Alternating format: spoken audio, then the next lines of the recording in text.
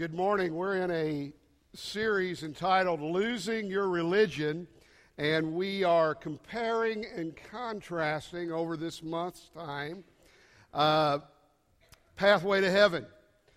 Many people believe that the pathway to heaven, if you're going to make heaven, see God, live with Him forever, it'll be because you're a very, very devout, religious human being.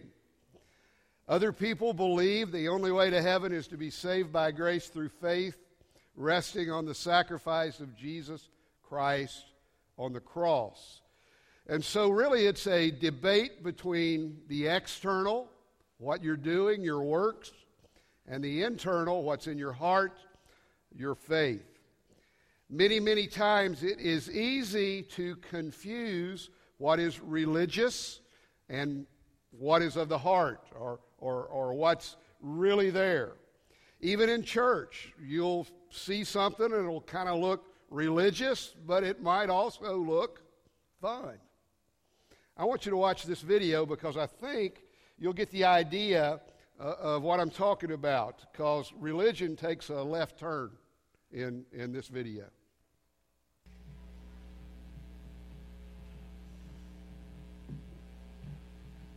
Matthew, Mark, Luke, and John, Acts 2, lesson to the Romans, 1st and 2nd Corinthians, Galatians and Ephesians, Philippians, Colossians, 1st and 2nd Thessalonians, 1st and 2nd Timothy, Titus and Philemon, Hebrews, James, 1st and 2nd Peter, 1st and 2nd and 3rd John, Jude and Revelation.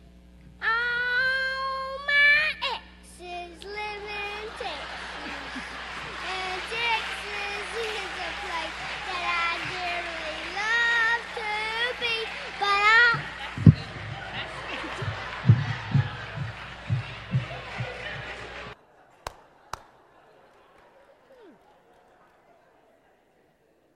I've had the mic taken from me many times when I've sung. Jesus' ministry was about removing obstacles. And when He came, a big part of the reason for His arrival into our world was there were things that people didn't understand about God. And so one of the priorities of His ministry was to reveal God, to teach us what really honored God, to teach us ways to connect with God, to understand God. Jesus, the greatest revelation that we have ever had of God Himself. He also came to, not to wipe out sin, but to be redemption for sin. He talked a lot about how we can't be good enough, or we can't be religious enough, and that in the midst of our sin, the only way possible of salvation for us is to literally trust Him, believe in Him. But it seemed that when Jesus taught, that the number one topic, the thing that seemed to press on His heart and mind, the thing that seemed to anger Him the most, was organized religion. And I think organized religion had done a very poor job of bridging the gap between God and man. It had done a very good job of exposing sin, of making people feel unworthy. And what Jesus came to teach and to help us to understand is that there's a better way. There is a way that really does honor God. There is a sure path to heaven, and it's not religion. Matter of fact, I think you ought to write this down. Religion was the greatest enemy of Jesus. His greatest enemy. It was the thing in which seemed to anger Him the most. Remember the story of Jesus being outraged in the temple because they had used the things of God in the name of religion. They'd use the things of God in the name of personal profit. They were doing the kind of things that detracted people from God rather than lifting them to God. And it angered him. He went crazy. The passage of Scripture that we're going to look at today is just one of many where Jesus is speaking directly to the religious leaders of his day, to the church of his day. And he's talking to them about the difference between having a relationship with him, loving, knowing, being filled with the Spirit, God a part of your life, over against just having a bunch of rules that you follow, a ritual that you follow, trying to be good enough. Matthew chapter 12. At that time, Jesus went through the grain fields on the Sabbath, and his disciples were hungry, and they began to pluck heads of grain and to eat. Now, before we go any further, this seems kind of like maybe criminal activity. But if you look back in Deuteronomy, there's a teaching there where it talks about the fact that if you're traveling and there are farmers' grain or there by the road, you might be walking through that particular agricultural area or farm, and you are more than okay for you to pluck some grain to eat what you need to keep from being hungry. Much like walking through the orange groves down in Florida. If you're hungry and the oranges look good and you're really quick, you can grab one, right?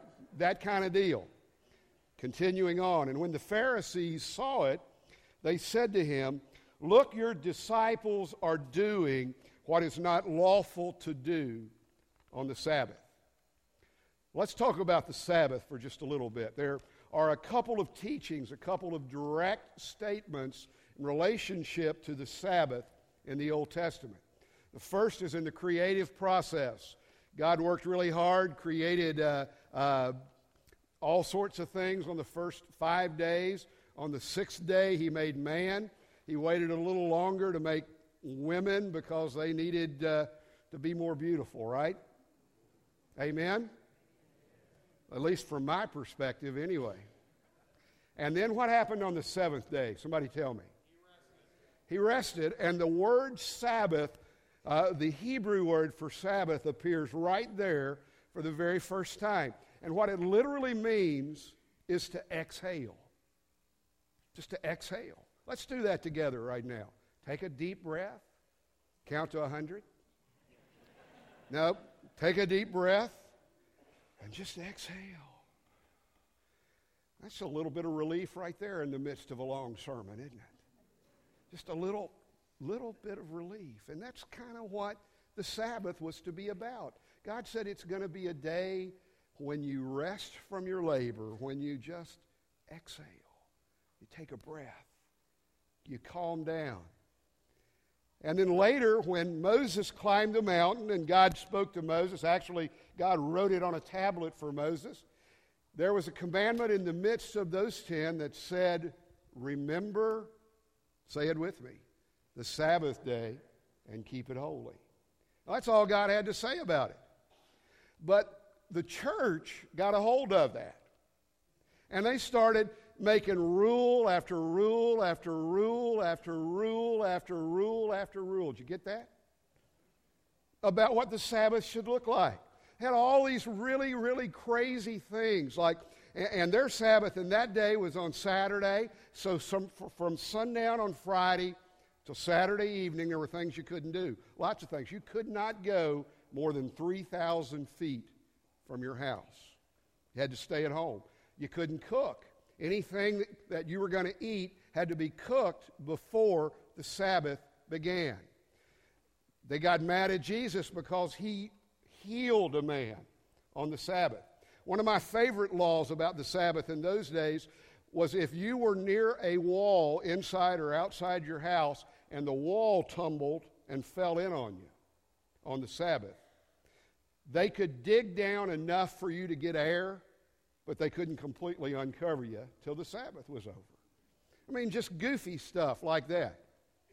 And so it became this great big burden to try to do what you were supposed to do, and there are always in the church watchdogs, aren't there? They were looking. They broke a rule. They broke a rule. Most of our watchdogs kind of live in my office and watching me.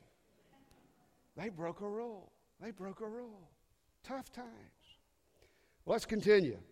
And he said to them, have you not read what David did when he was hungry, and those who were with him?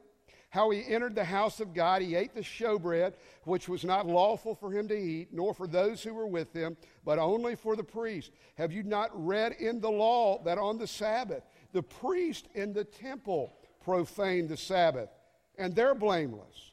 Yet I say to you now in this place, there is one greater than the temple. And what he was saying, there's one greater than religion. There's one greater than the law. And if you had known what this meant, I desire mercy and not sacrifice, you would have not condemned the guiltless. For the Son of Man is Lord even of or over the Sabbath. And when he departed from there, he went into their synagogue. Jesus says several very important things as he addresses religion in this particular passage. And the overall feel of this is that the church in that day, the religious leaders in that day, had completely missed what God wanted.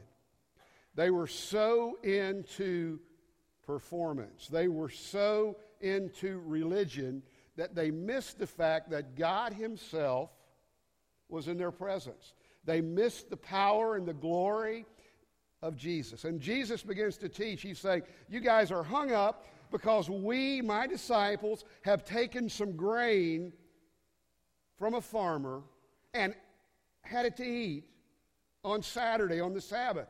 They were hungry. We were walking. We were traveling. There's absolutely nothing wrong with what we did, and yet somehow or another that's what you guys want to major on.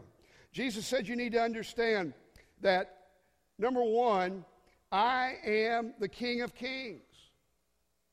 And if that's not enough for you, look back at David. David, this king whom you think is wonderful, who is kind of the guy that when you say king comes to mind.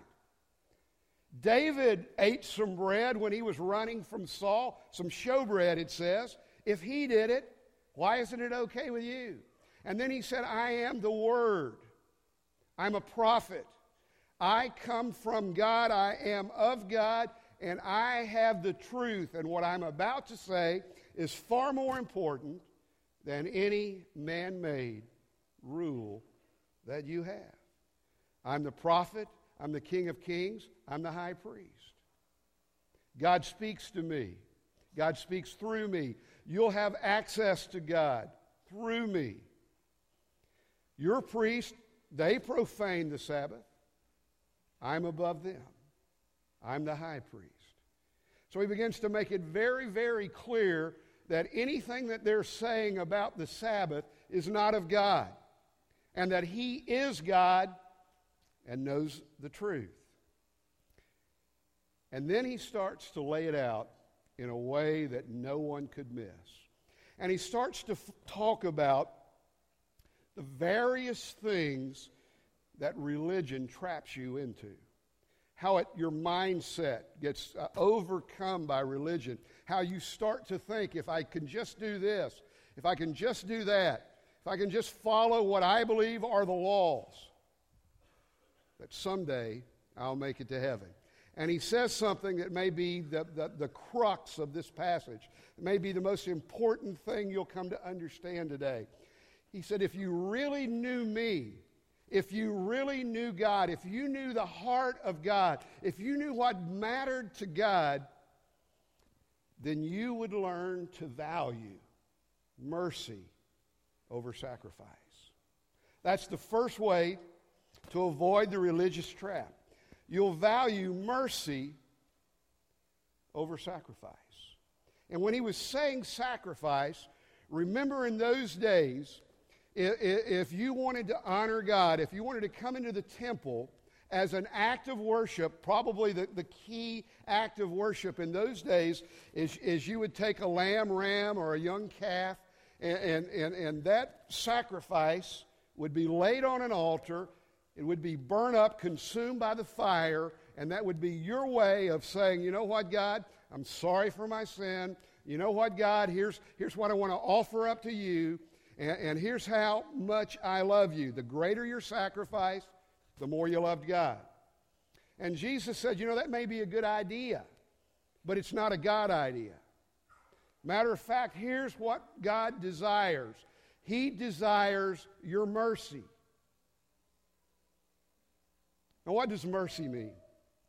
Mercy means that when I see you in trouble, instead of hitting you over the head with my Bible, when I see you in trouble, instead of tongue lashing you for your troubles and your failures and your sin, I offer to you the grace and mercy, redemption, forgiveness of God.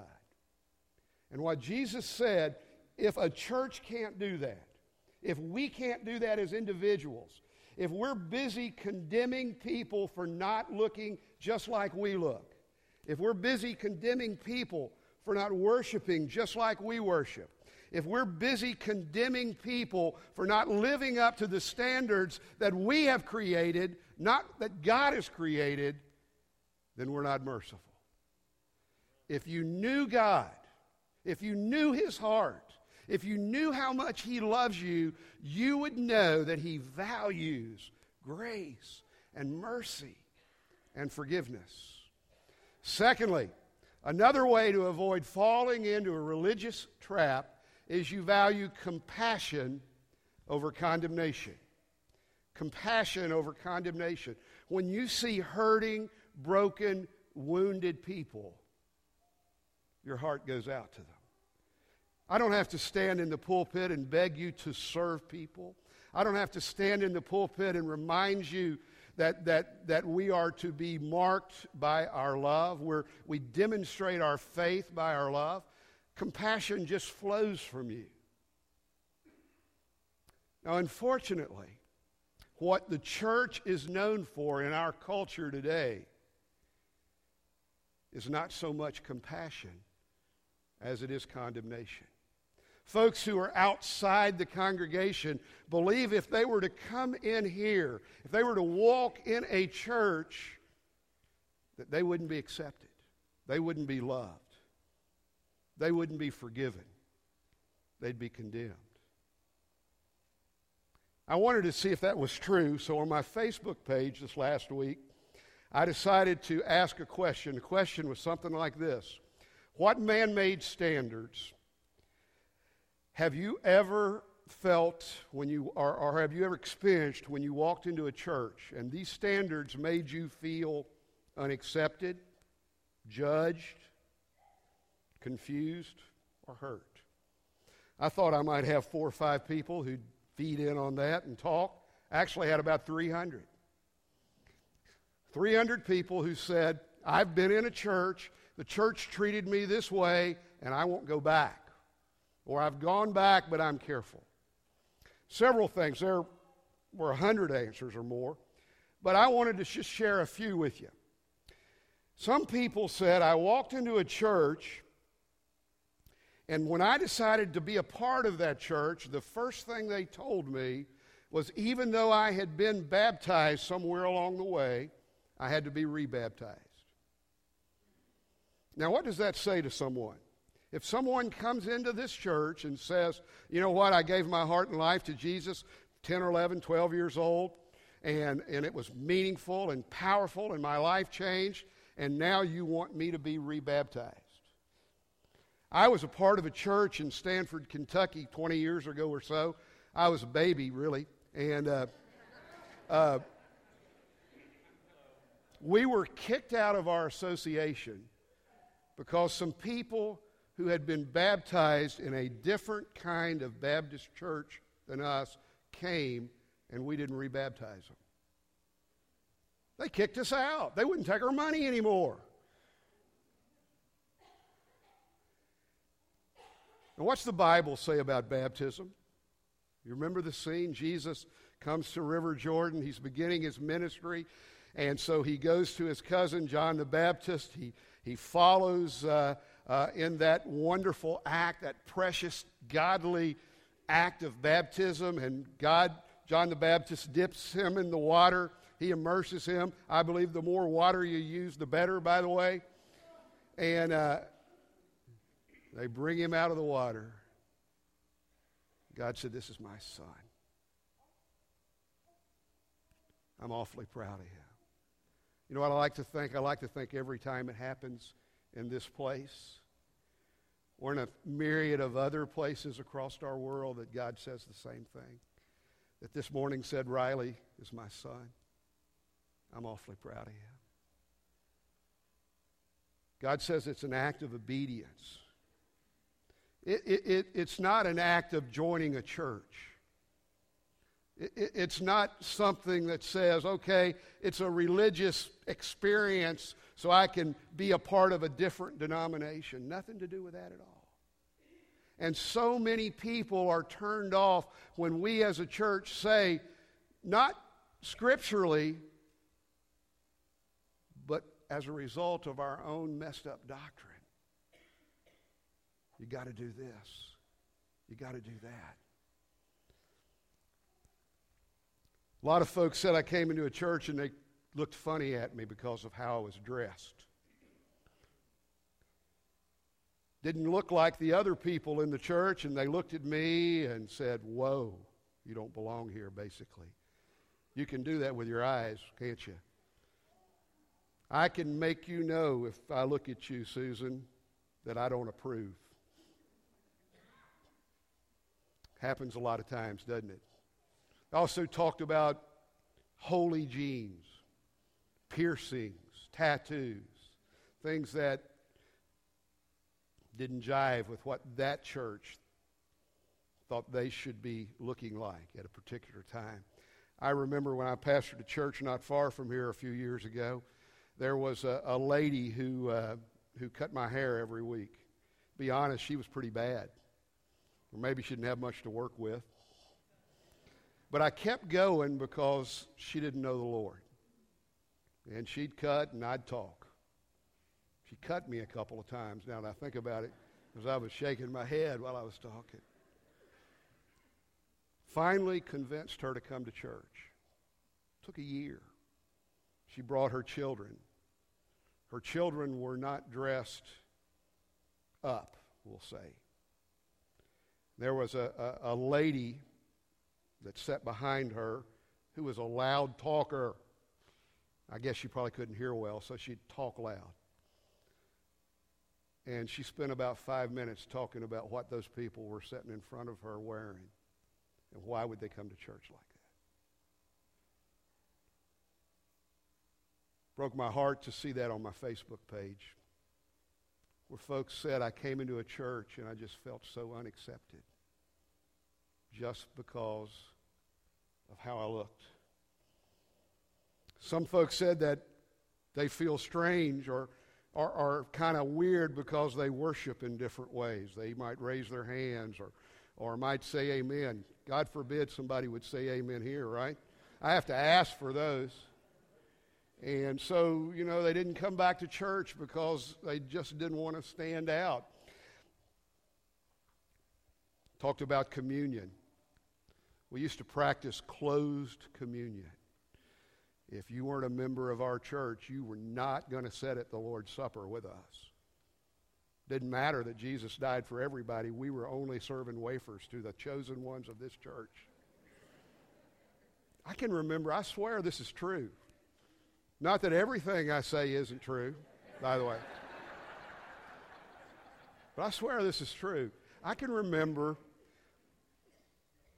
standing in a place like this and handing the bread in the plates to the deacons. And this one guy leaned into me and he said, in my section, right back in the third, fourth row there, I'm not sure that person's a member. What do I do? It was like a big deal. And I'd have guys come up and say, before you pass out communion, you make sure you tell the folks our rules here, who can take it and who can't. And I'd said, if you want to say it, buddy, you say it. Isn't that strange that we would take some holy, wonderful, amazing thing that Jesus did with his disciples and claim it and make it like if you're a part of a church, this church, you can do it? It is amazing how much we add to what God did and how harmful that can be. A lady private messaged me. She didn't want to tell her story. Her story was that long on my computer. But in a nutshell, here's what she said. I was in the Army, had a date, and on that date I was raped. I got pregnant, left the Army, went back home. I went to my church, and they asked me to leave. My sin was obvious and evident, and they asked me to leave. Listen to this. She said they had a shower for me. She said there were 3 or 4 ladies that brought gifts, but they wouldn't allow me to come into the church to get the gifts because of what I'd done. No one asked how I got in the situation I was. No one cared to know the story. They just wanted me to know how wrong that I'd been. See, the church's great shame, in my opinion, is that so many times we value straightening people out, condemnation over compassion. And religion breeds that kind of attitude. Trying to be good enough, trying to be better than someone else, always causes you to point fingers when you ought to be looking in your own heart. Another way to avoid religious traps is to always value people over preferences. People over preferences.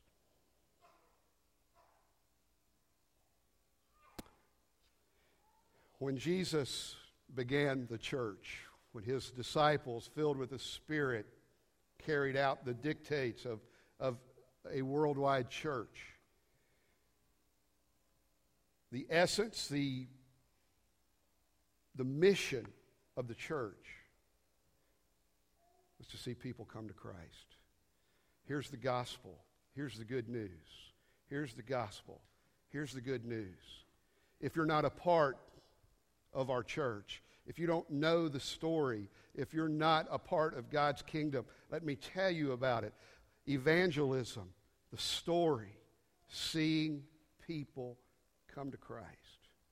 Somewhere between that time and this time, the church's mission has lost its focus. Because you know what we end up doing in church a lot of times?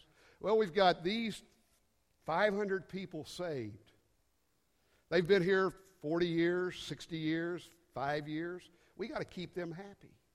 We got to make sure that all of those folks who already know Jesus and who ought to have their mind focused on winning other people to Jesus, we got to make sure we keep them happy so we don't get in trouble.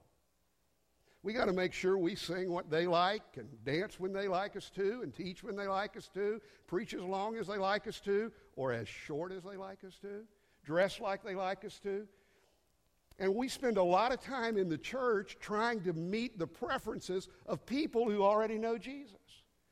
We spend so much energy and effort doing that we forget what we're really all about. Now I say amen. And if you want to talk to me about what we do in this church and why we do it, start your sentence by saying, I know some lost people. What can we do to get them saved? Because that's the heartbeat of the church. Now, I've got another point, but I've forgotten it. So flash it up there on the screen.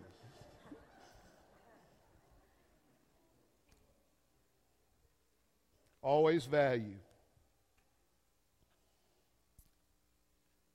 the eternal over the immediate. Life's tough. Amen? I don't know what will happen to me tomorrow or you. I know I'm glad I have you guys in my life because I know you'll be there for me, whatever happens.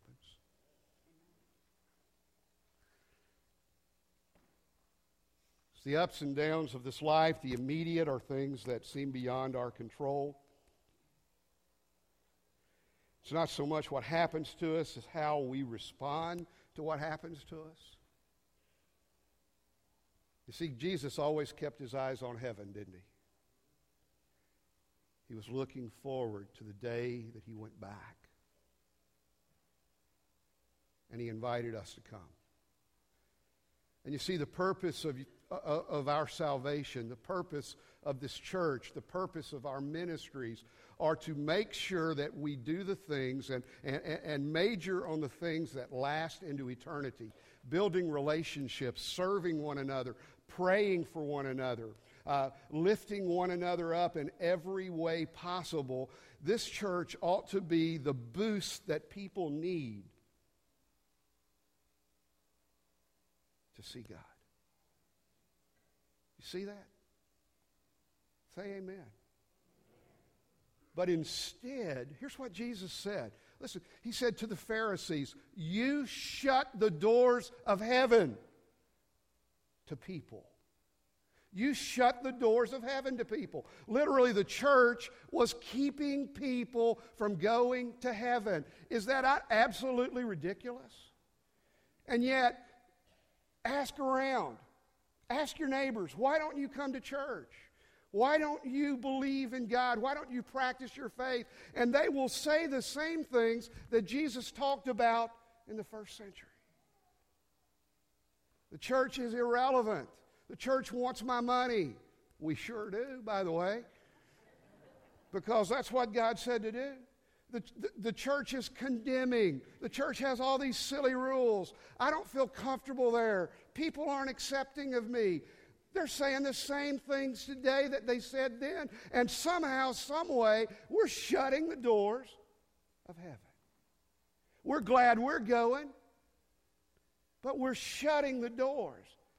Because if we change anything, do anything different, people are up in arms.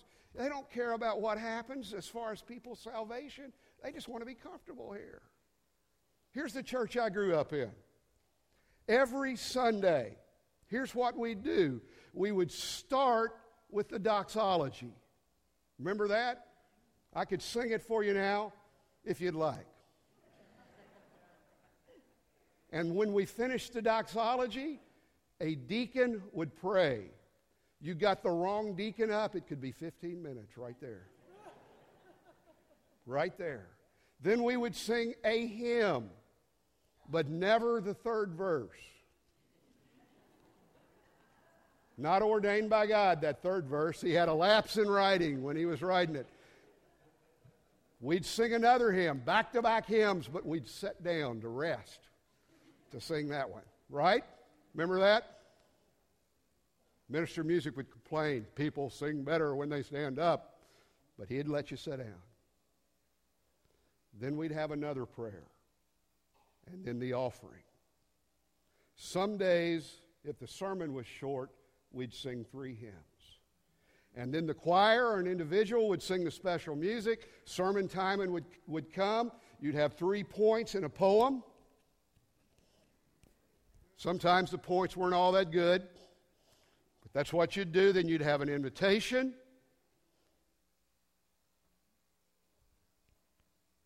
You'd pray again, and you'd go home. And then you'd come back on Sunday night. Sometimes on Sunday nights, we'd even sing the third verse because we were more leisurely. And if you did anything different, if you didn't sing enough hymns, or you sang that third verse, or you took up the offering at a different time, people would get up in arms. Oh, they'd get the jitters and shakes. What are we going to do? What are we going to do? And you see, it wasn't at all about a relationship with Jesus, was it? Was it? I don't ever hear anybody complain to me about anything other than what happens religiously. And it scares me, guys. I think about this every Sunday. Think about it all through the week that because of how narrow we can get, that we shut the doors of heaven. I think about the guy that lives 3 blocks down that might happen in here looking for Jesus and not feel accepted. I think about your neighbor that you've tried to get to come to church. And when you finally get them here, that something happens or is said or is done that causes them not to see Jesus. It scares me. Because the blood, the salvation of those people are in our hands, maybe even on our hands. If we make it about us, if we make it about our preferences, if we make it about what makes us happy in the immediate and not about salvation, not about eternity. So you see, we've got a choice to make as a church, individually, collectively. Are we going to open the doors of heaven? Or are we going to shut them?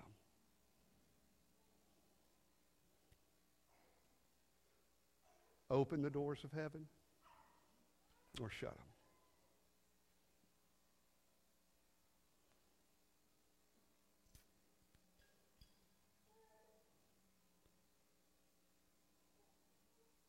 Pray with me.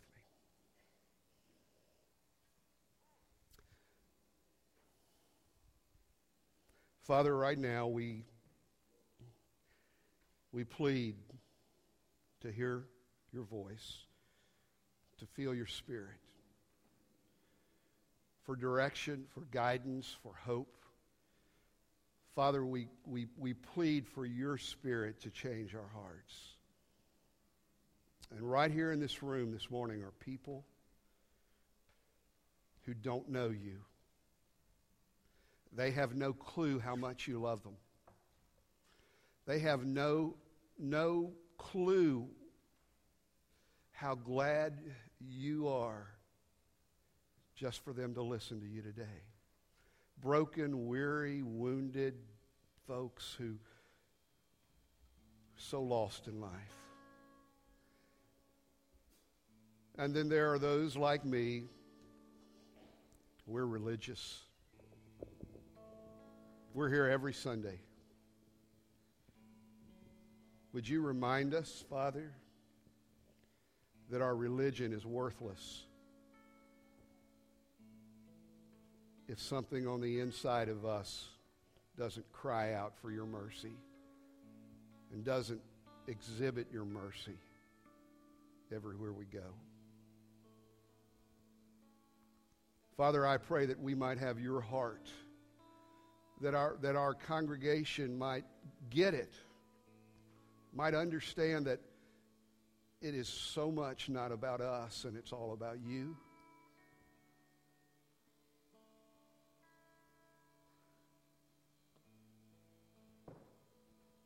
Father, would you give us the opportunity to reach people every day?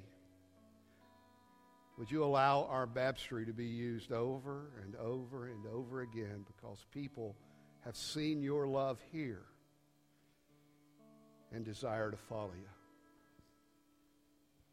Would you change us? Change us from the inside out, Father, right now. In Jesus' name.